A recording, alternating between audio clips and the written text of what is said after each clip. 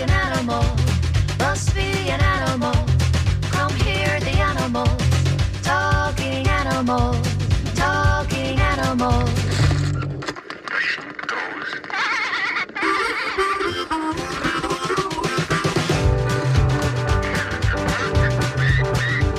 It walks like an animal. Talks like an animal. Must be an animal. Come hear the animals. Talking animals. Talking animals.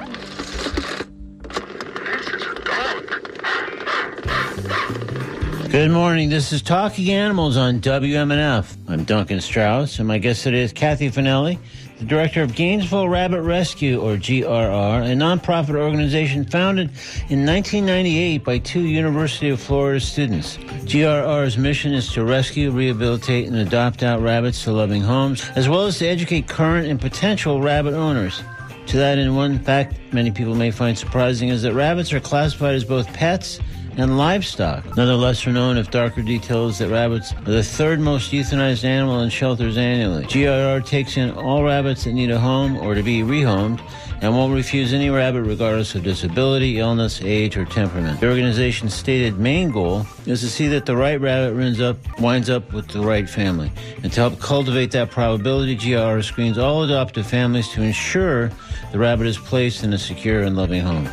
We'll address various aspects of rabbit rescue, as well as the care and feeding of pet rabbits, and more about Gainesville Rabbit Rescue when I speak with Kathy Finelli in a few moments here on Talking Animals on WMNF. Also coming up later in today's program, I'll speak with Mark James, who in 2021, as a tribute to his late beloved dog Hank, built a cabinet in the vein of those little free libraries, take a book, leave a book. But this one, called Hank's Bark Box, applies that principle to pet food, meaning someone in need can take some cat or dog food from the box or donate food into the box. Nearly 2 years later, after he put up the box outside his St. Petersburg home, I thought we'd check in with Mark to see how it's going with Hank's Bark Box, what he's learned from the experience, including those occasions when people have come by and taken out all the food, and maybe a notable story or two he might like to share. More on Hank's Bark Box later in today's show. Right now, though, let's discuss all manners of rabbits with Kathy Finelli, with a reminder that I invite you to join the conversation by calling 813-239-9663, emailing dj@wmnf.org, or texting 813-433-0885. This is Kathy Finelli on Talking Animals on WMNF. Good morning, Kathy. Good morning, Duncan. Thank you very much for having me represent the rabbits here today. For sure. Well, thank you for joining us. And, of course, I want to explore various aspects of Gainesville Rabbit Rescue, including its mission and history. Though, as I mentioned in the opening, Gainesville Rabbit Rescue was founded 25 years ago by two University of Florida students. Where does your history connect with that history? I joined the group probably somewhere about 2 to 3 years after it founded. And so I've been with the group at least 21 years now, 22 years in that neighborhood. Wow. So a long-term investment in rabbit rescue. For sure. You're exactly the right person to be talking about these very things then, clearly. So this probably goes back then quite a few years in light of what you just said. But I'd love to hear about your very first rabbit that you lived with. The very first rabbit I lived with was Mr. Bunny. I found him in my backyard, actually on a July 4th day. Many, many years ago, about 20 years ago, 21 years ago, being stalked by one of the neighborhood cats. And I brought him in and knew only 3 things. 1, he needed food. 2, he needed water. And 3, he didn't belong out in the wild because he was a pet. And I tried to get a hold of Gainesville Rabbit Rescue to take him from me, because at that point in time, I really did not want a rabbit, knew nothing about them except, as I said, for food and water. And they were full. And so I thought, well, I'll just foster him. Once he's adopted, I'm through with rabbits. And here I am 20-something years later and still have rabbits of my own now, 3 of them actually. So that's how I became involved. And I think a lot of people become involved that way, whether it's cats, dogs, or rabbits. That they find an animal and cannot find a place to put it, and so therefore keep it, want to foster it, and then when the time comes to give it up, it's either difficult to do that and they realize the need is great, or they can't give up that particular animal. Yeah. Well, that story kind of brings me to a couple of questions. One is, how was it immediately apparent to you when you first kind of came across Mr. Bunny that it was a pet rabbit as opposed to a wild rabbit, which might in that area have been just as likely to run into? It was really very kind of late morning, early afternoon. And at first I did believe it was a wild rabbit until I was very cautiously walking up to him thinking, how am I going to catch this rabbit? I had a carrier with me, cat carrier with me, and I thought, wow, this is really going to be difficult. And literally he almost jumped in my arms as if to say, I really don't belong out here. And so I've been waiting for somebody like you to come along. Yeah. I don't belong in here, so please just get me out of this jungle that I've been turned into, and I can't survive it. And that's how, as I said, literally almost jumped in my arms. And I do hear that quite frequently from people who will call us and say they rescued a rabbit, that they walked right up to it and he just sat there or she just sat there and waited for them to pick them up. So a lot of them are terrified out in the wild and really don't want to be there and can't be there for their survival. Yeah. And I guess by contrast, generally speaking, I would think a wild rabbit would take off running the other direction if a human kind of was approaching with any got too close at all. Absolutely. Wild rabbits will run. Some pet rabbits will run as well. Really, the one distinguishing factor for people to rescue pet rabbits is in the wild, there are no white rabbits to really speak of. There is, of course, a rare exception here and there, but there's really no wild rabbits that are all white. There's no wild rabbits that are brown and white or speckled, that type of, or all black, that type of thing. So if you see anything other than a brown rabbit, chances are it is definitely a pet rabbit. Yeah. Brown rabbits can be pet rabbits. There's some distinguishing ways of telling by shapes of heads and therefore, which really boils down to an expert really quickly looking. But if the rabbit doesn't seem to belong there, it probably is a pet. Yeah, that makes sense. And I guess the other question that comes from that initial sort of encounter with Mr. Bunny and then becoming a kind of obviously long-term rabbit rescuer and fan. Back then, when thought you were just going to be sort of fostering Mr. Bunny and then ended up staying and then you obviously have been on this path ever since, really helping rabbits and living with them.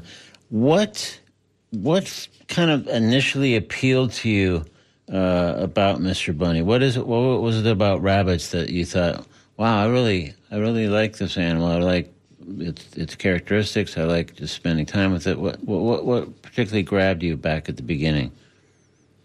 For me, there were a number of reasons, one of which was I really never knew that rabbits could be very social.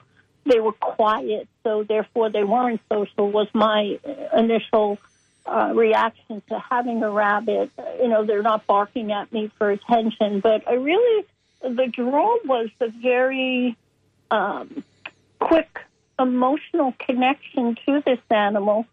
And even back then, one of the other things that was really, for me, a quick connection was the fact being a vegetarian, I didn't have to have meat in the refrigerator to feed my animal.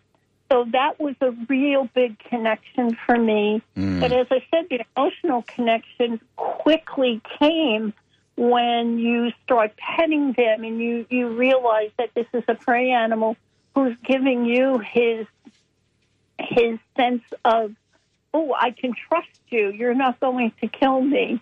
That was a very quick emotional response on my part because, as I've explained to many people, when you call a dog, you expect them to come to you. When you call a cat, you're kind of like, well, if they come to me. That's great. But when you call your rabbit and he comes to you, it's such a great sign of trust. Yeah. That it really is a very emotional level with rabbits for that. That's really interesting. So I guess the question is then, Was it always those kinds of things? Like over the years, I guess I'm curious if what appealed to you initially about Mr. Bunny and the thing you just described with that quick emotional connection, has anything changed over the years about what you find appealing about rabbits, or is it largely the same as it was at the very beginning? I think what really has kept me involved with rabbits and my thought process about them is the complicated little animal that they truly are, that there's not a lot known about them, and that every day, even 20-something years later, I can learn things about them and be amazed at the animal they really are and how intelligent, how social, how fabulous a pet they can be in the right home. And not everyone should have a rabbit, just like not everyone should have a cat or a dog.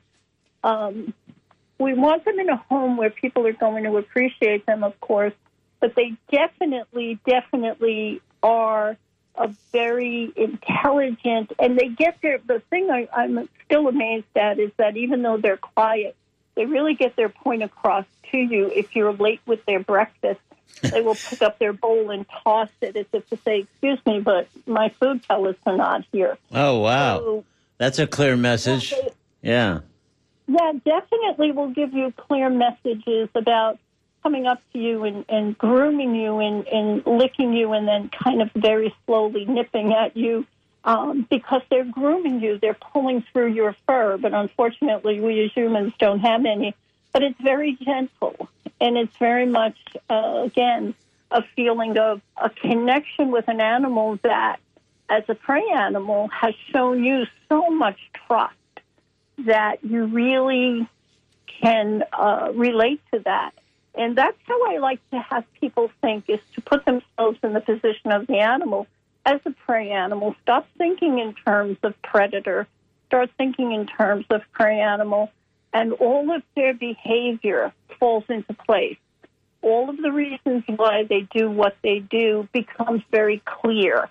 And then we have to work in those realms. But that trust that you build with them is an amazing thing for most of us who have rabbits and who understand them as best as we can possibly understand them. Yeah. They will talk to us. We just have to learn their language. Right, understand what they're saying in their own specific way. And it sounds like if you're paying much attention at all, they are communicating very clearly, just in a way that you have to get accustomed to. Absolutely. Yeah. Hey, so prior to becoming Mr. Bunny, launching and becoming a rabbit person, what had been your history with other pets? Were there dogs or cats in your history? I've always had in the past, and at the time that I did rescue Mr. Bunny, I did have a dog, and I had my own indoor cat. And those were really the only pets I'd had as a child, and then as an adult. Maybe a bird here and there, a parrot as a child, and some fish. But basically, like most children who grew up in the city, I had cats and dogs, and that was my only beginnings. And at that point in time, I only knew one person who had said to me at one of my jobs that they had a pet rabbit and was amazed that the rabbit lived in the house. And so when I did find Mr. Bunny, that was why I knew he didn't belong out there, because I had this very, very brief association with someone who had a pet rabbit who lived in the house. And other than that, as I said, I'd only dealt with cats and dogs, who are very different, of course. Yeah. And do you still have cats and or dogs, or is it strictly rabbits for you now? Right now, I do have some dogs, and we don't have any cats, but we have some dogs, and we have our rabbits, and we've been really, really fortunate over the course of years to have dogs who don't even look like they know the rabbits are in the house, or that the rabbits are rabbits, that the rabbits aren't just other dogs in the house. Oh, that's So really rabbits- interesting. Yeah, because that was my question. Is like a lot of times dogs are super interested in rabbits, and that could be tricky in a household like that. Absolutely, because again, as sweet as your dog is, dogs are predators. But we've been really fortunate to have dogs that, as I said before, just really don't even understand that there's rabbits in the house and that they're predators and the rabbits are prey animals. And there are certain breeds, of course, that were bred to hunt rabbits or to hunt rats and so forth. So they sometimes are not going to be a great match for a family. If they have dachshunds, for instance, I believe they were originally bred to go actually into a rabbit hole. There are exceptions, of course, to every rule, so to speak. And each animal is an individual. And so what the breed is supposed to do and what your individual dog will do are two different things. Yeah. We've had people with greyhounds have rabbits. Wow. One of our fosterers has a long-haired dachshund, a miniature dachshund, and that dog does not bother the rabbits. Of course, caution is always advised, and we never really want to see rabbits left alone until it's really known that the dog is definitely not going to cause any harm to a rabbit. And so, again, every animal is an individual, and people have to judge their dog as to whether or not they would be able to have a rabbit live in the home with them. Yeah. And on that note, what we do is during an adoption, when we're talking to people, if they express the fact that they do have a dog, and we ask what kind of a breed, and so we will have people come with their dogs to the rescue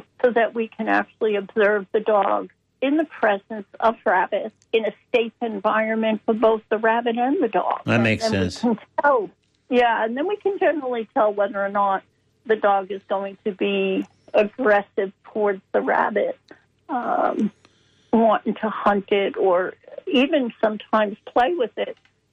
But play in general with a rabbit, with a dog, can be very devastating anyway, even though they don't mean the rabbit any harm. Yeah.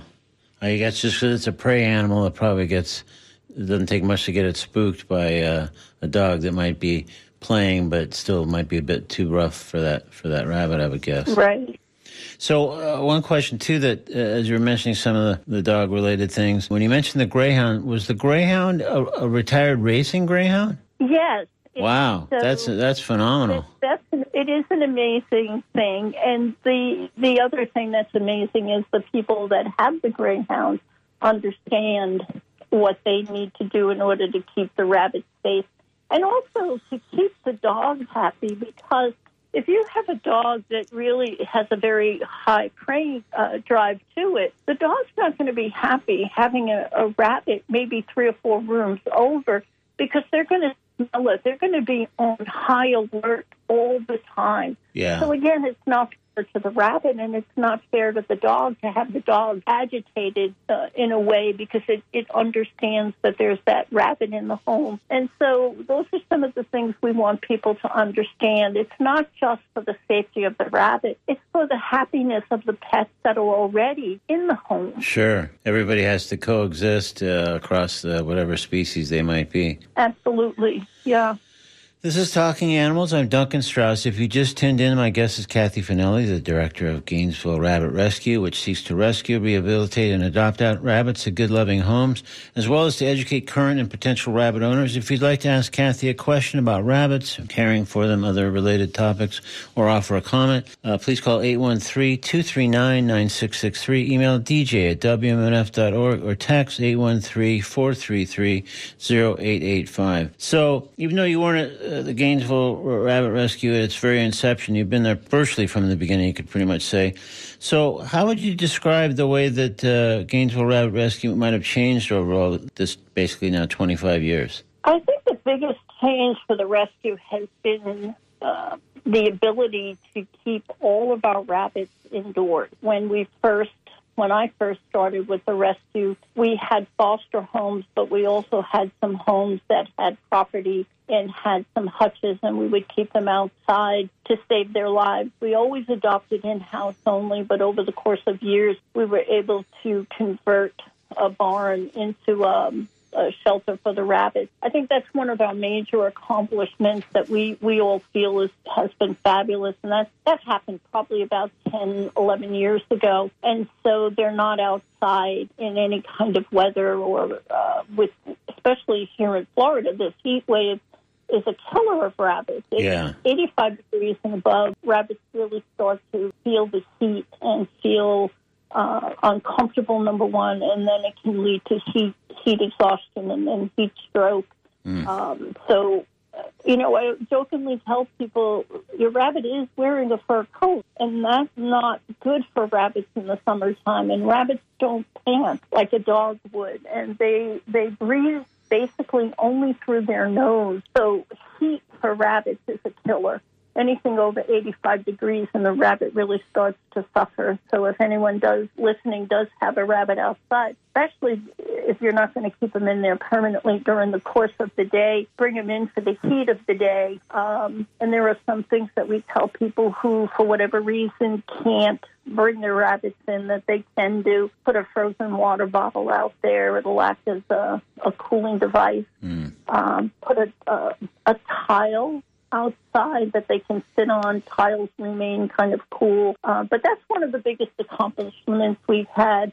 I think the other thing that we're very proud of is, if we were not the first, which I do believe we were, we have a voucher program for people who bought their rabbits from a breeder, a pet store. We have a voucher program that really is exceptionally inexpensive to have their rabbit spayed or neutered by Rabbit Savvy Vet. And so that's a huge accomplishment, because to bring the cost down from what the vet would normally charge to what the voucher cost has been it is difficult.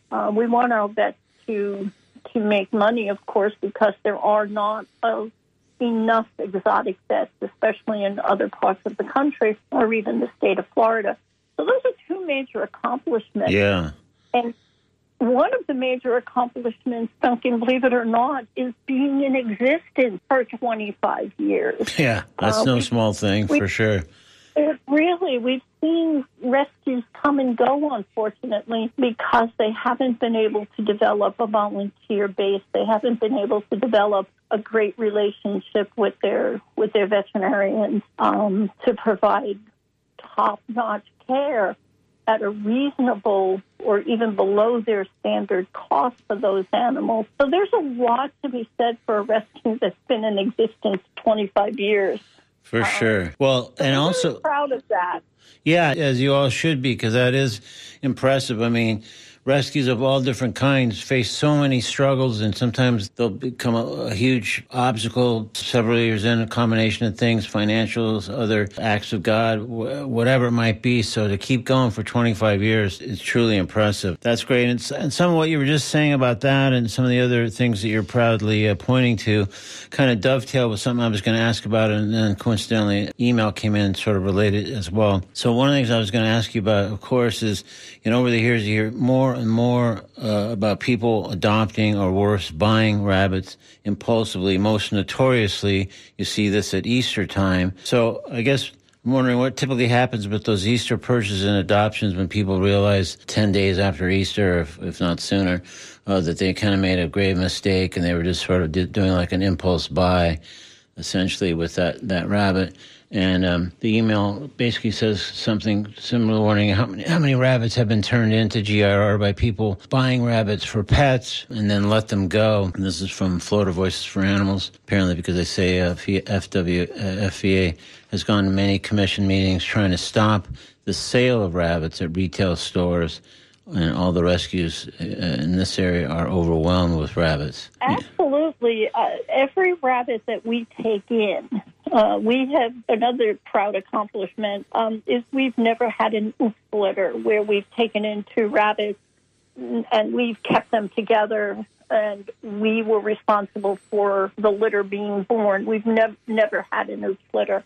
But we've taken in plenty of oops litters from people who bought 2 bunnies at a store that sells them, and the clerks have said to them, this is a boy, you have 2 boys, you have 2 girls, and lo and behold, 3 months later, they now have not only 1 litter, but possibly 2 litters of babies being born. So every rabbit that we have has come in from an owner relinquished, we know her, or from a county shelter, or a rabbit that we found loose. This weekend, we had 2 rabbits, one running around behind an exotic vet's office in Orlando, and one, we got a phone call from the motels in Ocala that one of their patrons had checked out 2 days beforehand, and all of a sudden they found a rabbit covered with a blanket in a cage under some brush 2 days later. And that was in Ocala. So these are how our rabbits come into rescue. Yeah. We don't purchase rabbits. We take them from owner relinquished. Normally after Easter, about 2 months, 3 months after Easter, we refer to it as the Easter bunny dump season. Yeah. But sadly, we also have a Christmas dump season, about 3 months after Christmas. And the pandemic has caused a tremendous amount of homeless pets because people were home, they went out and they bought a pet, whether it was a rabbit, cat, or dog, and now they're back at work. And the calls continuously come in that people don't have time for their rabbit.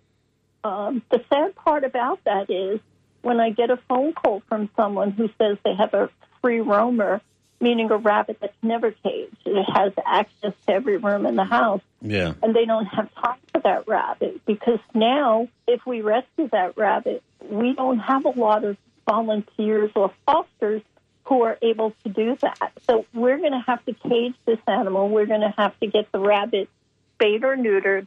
And at this point in time, we are also vaccinating against a disease that only rabbits and hares get. No other animal gets it, but luckily there's a vaccination program we have in place now.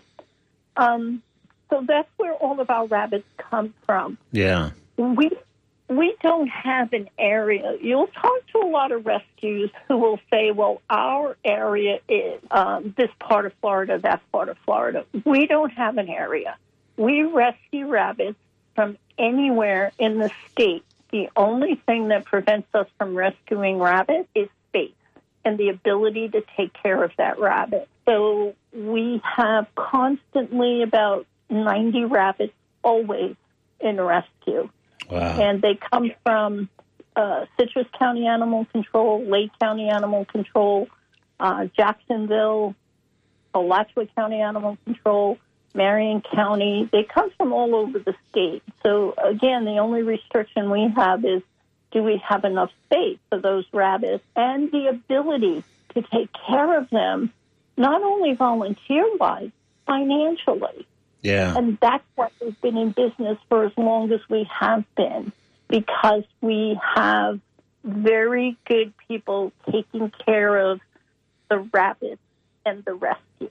We have great volunteers because you can take one step over that line and you're no longer a rescue. And we never want to take that one step over that line. But it sure sounds like you have your hands full. And the fact that there's no boundaries other than just the state of Florida, but that obviously covers a lot of ground.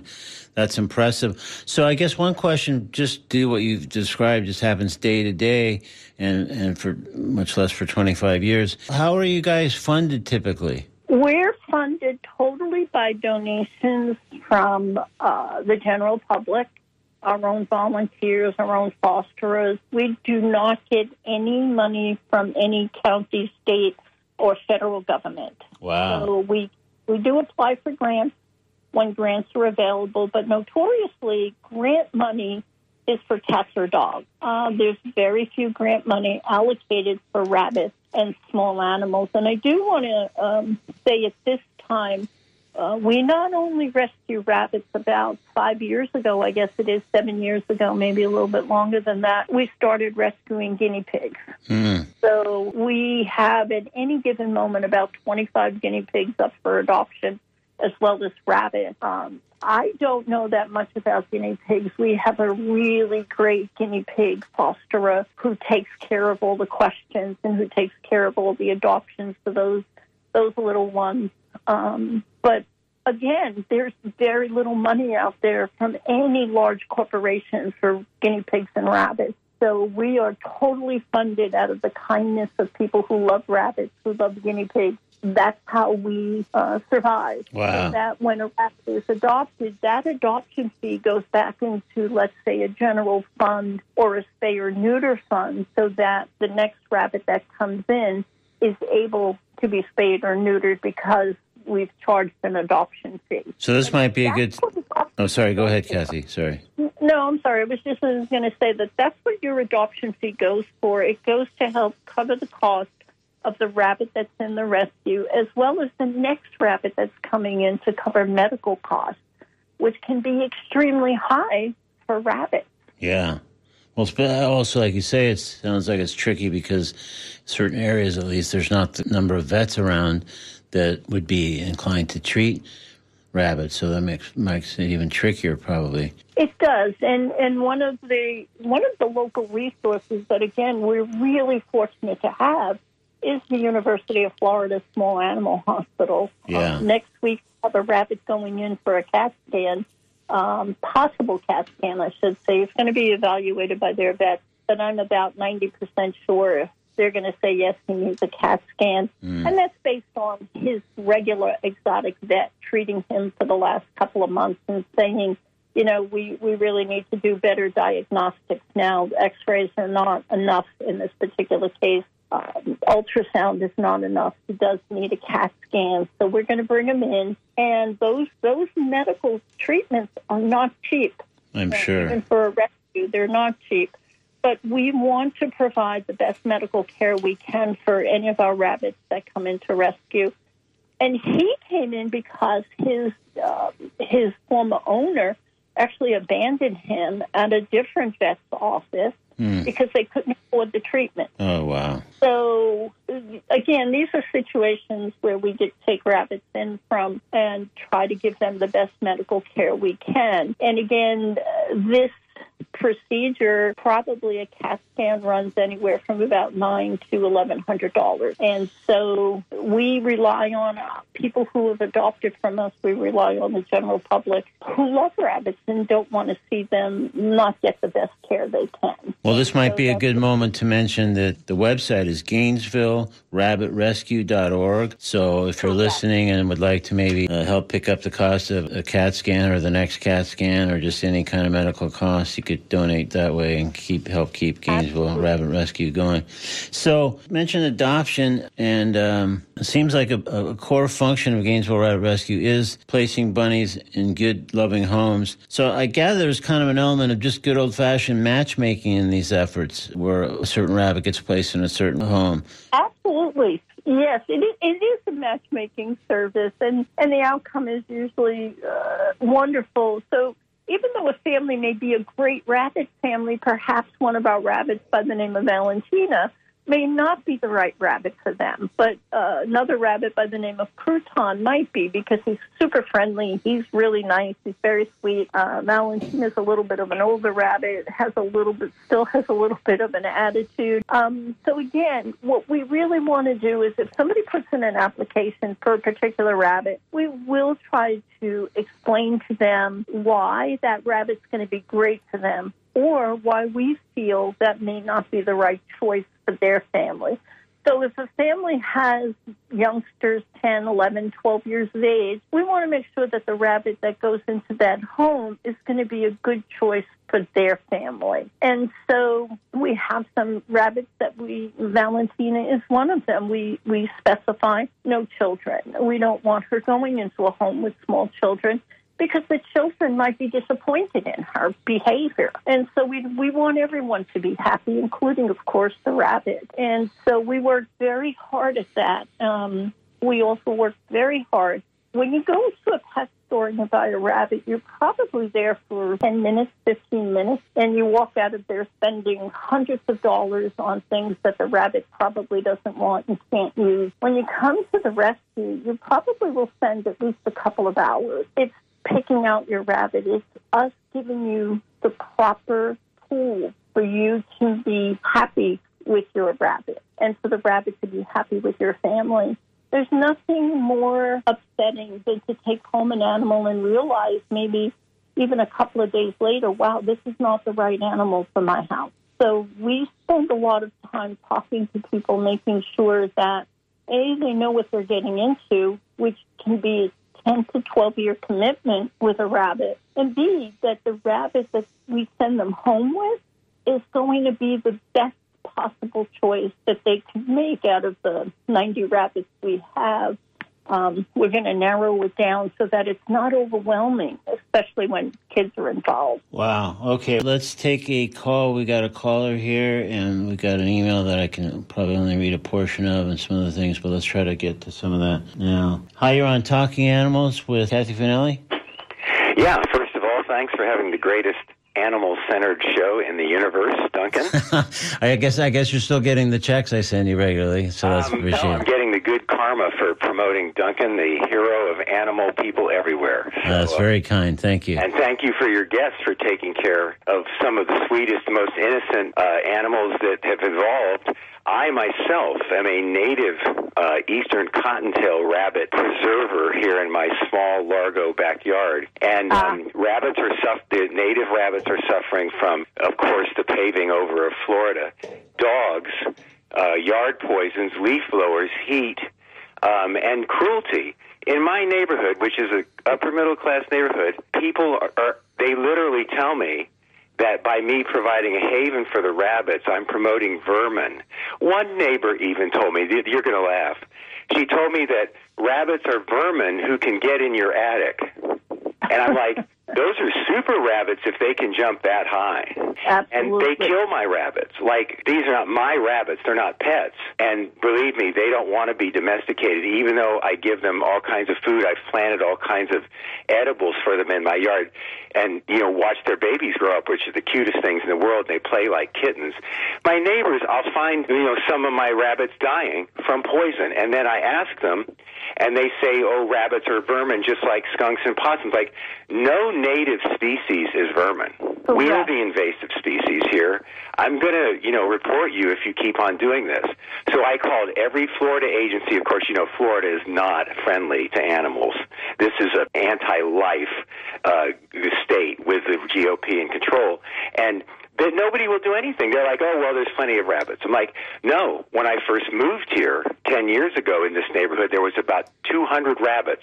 Now the only rabbits remaining are in my backyard. Right. And what people have to understand is that there is a huge difference between wild rabbits and pet rabbits, but wild rabbits take care of the environment. Wild rabbits are what hawks eat. Wild rabbits are what eagles eat. And so in the western states, especially the state of Colorado, there is a disease known as rabbit hemorrhagic disease. Oh. And what's happening is the wild rabbits are dying out, and they've already noticed a decline in the golden eagle population because right. golden eagles eat wild rabbits. So we're all interlocked here. Right. Wild rabbits have a place, and that's what their place is, to be the prey to wild animals. And unfortunately, some people think that pet rabbits are the same. So if you do a CAT scan of the brain of a wild rabbit and a pet rabbit, there's really very little difference until you get to the defense mechanism. Yeah. And then the wild rabbit is probably twice the size of the pet rabbit. I bet. Yeah, and I watch the little babies. There's 5 of them at the start, and then one of them might make it. Right. Yeah, but I love them, and thank you for caring. I mean, when I have people that are hostile towards some of the most sweetest creatures ever, or like boaters I know who hate manatees, there's something going wrong with our species that we're becoming such a brutal dominator, and it's great for this show of Duncan, because the people who come on here are the opposite of brutal dominators, and we need more like you. Absolutely. Thanks so much for your call. Appreciate it. Thank you. All right. Well, that was nice. So we're kind of nearing the end of our time, Kathy. So one thing real quick, and unfortunately it has to be really quick, but I was going to get into food, and our caller sort of got into that a little bit. But as I recall, a rabbit's diet involves kind of a delicate balance. Just in a quick summary, what do they eat, and what should they, I guess more to the point maybe in some cases for new rabbit people, what should they not eat? Pet rabbits should eat strictly Timothy-based food products, whether it's Timothy-based food pellets, Timothy-based hay if they're adults, alfalfa-based food products if they're babies under 6 months of age, and then some fresh veggies every day. No carrots because they have a lot of sugar in them. And that's what people have to watch when they feed their rabbits, is what is the sugar content, what is the calcium content, and not too much calcium and really no sugar whatsoever. Yeah, so it's interesting that while there's a list of recommended vegetables on your website, which again is GainesvilleRabbitRescue.org, carrots are sort of not on that list. They're on a list of occasional treats, which some people might find counterintuitive, but that's exactly the kind of information that's provided all across the website. So again, it's GainesvilleRabbitRescue.org. We've been speaking with Kathy Finelli from Gainesville Rabbit Rescue. Kathy, thank you so much for joining us on Talking Animals. And again, I think a lot of folks learned a lot of things, and there's way more information they can track down on that website if they're so inclined. And hopefully they will send a couple of bucks your way through the website as well to help all your efforts. And thank you very much for having us and really letting people know what great pets they make, and that there are still some issues with pet rabbits and wild rabbits, but we really appreciate the time you've spent with us. So thank you so much, and you have a great day now. All right. Thanks for all your great work. Thank you again. All right. Bye now. Bye-bye now. In a moment, I'll talk with Mark James in a follow-up interview to one we did in 2021 when he had first built a cabinet called Hank's Bark Box to honor his late great dog Hank, creating a counterpart to those little free libraries, except instead of take a book, leave a book, it's more like take some pet food, leave some pet food in Hank's Bark Box, located in St. Petersburg. Right now, though, we're going to step into the Comedy Corner with a piece from one of Norm Macdonald's visits to The Daily Show with Jon Stewart. In this appearance, he spent a moment addressing the then recent death of Crocodile Hunter. It's the late, great Norm Macdonald here on Talking Animals on the Comedy Corner on WMNF. I wanted to talk about the Crocodile Hunter. Did you? Because I think... you're going to make him sad. Because I think, it was tragic at the time. But I think... I don't know. People calling me, man, they're shocked. Oh, hey, you wouldn't believe it. Who got killed? The Crocodile Hunter. Please don't make me laugh at this. He was 44 years old. I'm like, that's a ripe old age for a crocodile hunter. That's not... Now, who had to be pissed about it were the crocodiles, because he got killed by some fruity fish. And so, the crocodiles were like, hey, man, that crocodile hunter got killed. Who did it, Frank? You don't even want to know, man. Please don't do this anymore. Bill, man, you had a chance. When the guy go, man, I had a chance. I had that mother... He was tying me with a stick. I could have eaten him and his kid.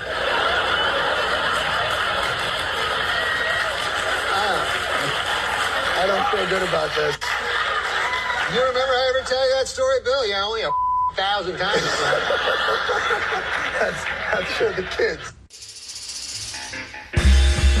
All right, that was Norm Macdonald alongside Jon Stewart on The Daily Show in today's Comedy Corner, sharing some observations on the passing back then of the Crocodile Hunter. Now it's time to speak with Mark James about Hank's Bark Box, to which he offers pet food for the taking and accepts donations of pet food as well. This is Mark James back on Talking Animals on WMNF. Good morning, Mark. Good morning, Duncan. How are you, sir? I'm doing so well. Thanks for joining us on Talking Animals. Let's start off with a few words about the dog Hank's Bark Box pays tribute to Hank himself. We talked about him last time, but we should probably always discuss Hank's, especially given that his honoring here has resulted in this incredible thing that you're doing. Yeah, Hank was a character. He was a dog we adopted from the SPCA. He was a mix of just about everything. They said he was a German Shepherd mix, but I don't think he had any German Shepherd in him. But anyway, he was just a little black and brown dog, and he became my close friend. Everywhere I went, I have a wood shop behind my house, and every day I go out to work, he'd come with me. And the reason we called it Hank's Bark Box was because he would bark at everything. He would bark at the wind. He would bark at people. He would bark at cars. He would bark at mosquitoes. He just barked at everything. And so when he passed, I was struggling with trying to come up with some sort of way to honor his memory, and we came up with this. That's great. So people can see Hank's Bark Box on social media. They're not familiar with it before today, but maybe you could just sort of briefly describe it so they kind of get a running jump at what Hank's Bark Box is or what it looks like, kind of. Certainly, yeah. It's very similar to the free roadside people food pantries you see, or the free roadside libraries. It's just a very small 2-square-foot box. It's in my front yard, in front of my house. It has 2 shelves in it. Bottom shelf is for cat food. Top shelf is for dog food. We repackage all of the donations that we get, bags of cat and dog food, into 1-gallon Ziploc bags. And we put those 1-gallon Ziploc bags along with canned dog or canned cat food in it. It's available 24/7. It's very popular, and it's very difficult to keep up with. There may be times that people show up and there may not be what they're looking for in it. We fill it anywhere between 4 and 6 times a day. Wow. And we go through, on average, about 130 pounds of dry food a day, on average. There's some more, some less. Wow. And then, the canned food is equally as popular. And sometimes we don't have canned food, because we just don't have any available. Yeah. But we put out whatever we can when we have it. But we always have dry food. Yeah, so there's always dry food, and I guess the canned food kind of comes and goes based on donations, because that's kind of what keeps this thing going. Well, yeah, we buy a lot of food. It's probably, when we started it was 100%. We were funding it, and then it surprised us. People wanted to make donations. It never occurred to us that people would want to do that. It was never our intention. But people started to donate, and now it's probably closer to 50-50, maybe even 60-40, 60% donations. Oh, wow. That's a great trend. That sounds like it's developing just over less than 2 years, really. Yeah. Yeah, just less than 2 years. Yeah. No, that's great. And just was noticing this morning, just before coming on the air, that you had posted kind of like a tally, which I think when people hear some of these numbers, they might think, holy cow, if I wasn't aware of this, I should be, especially if you're in St. Pete, and especially, again, if you're in a kind of a rough patch and you're having a little bit of trouble feeding your dog or your cat, or conversely, if things are going well for you, and you can maybe donate some dog food or cat food to Hank's Bark Box. But here's what was posted just earlier today on social media. So dry dog food, 15,429 pounds. Canned dog food, 5,389 cans. Dry cat food, 9,805 pounds. Canned cat food, 19,769 pounds, for a total of 20.25 tons of cat and dog food. It's all come through Hank's Bark Box in less than 2 years. I don't think people, when we came up with this idea, I thought it had been done before, so I didn't really think the idea was going to be all that popular. But when I did some research, I found out there really wasn't anything available for people like this out there. The SPCA, the Humane Society, do have a couple days a week where if you need food, you can stop by there for between a couple-hour window and pick up food, but you have to fill out paperwork and show that you're unemployed and that you're gainfully looking for employment, and you have to do this and you have to do that and jump through all these hoops. And the average person that's in need doesn't have the time, the patience, or the inclination to go through all of those hoops. It's great that they're out there, but our intention was to try and make it as easy as possible. And in doing so, we've uncovered, obviously, a huge need. When you figure that in less than 2 years, we've put 20.25 tons of food through a box that's 2 feet square that sits in my front yard. That is incredible. So as part of your research, have you found that since you launched Hank's Bark Box, some other places have maybe launched something similar or kind of followed suit in some way? I've had a lot of people say they want to do it. I've only had one person actually do it. They're in another part of St. Pete, but for whatever reason, it never took off. To be honest with you, I don't think people realize the amount of work that's required. I mean, when you talk about 20.25 tons of food, that resides in my 2-bedroom home. Yeah. And we take the large bags of food and repackage them into 1-gallon Ziploc bags. We do this every single day. Yeah, 4 to 6 times a day, you're saying. So that's a pretty serious commitment daily for days on end, weeks on end, months on end. And but it's obviously indispensable because, again, if you track, you can see Hank's Bark Box has its own social media page, Facebook page in particular, I think. And you see that the people that write the notes, and periodically, I remember the first time I saw this, and I'm curious to see what you have to say the first time it happened, where someone came by and cleared out the whole box. And you think, wow, it's sort of not really in the spirit of Hank's Bark Box, but then you find out, typically at least, that people were just super desperate. Anyways, Mark, sorry, we're at the end of our time, but Hank's Bark Box, St. Pete, look for it on Facebook. We're almost out of time. It's NPR News coming up on WMNF Tampa. So sorry, Mark. Thank you so much for joining us again. Thank you, sir. Take care. Bye-bye.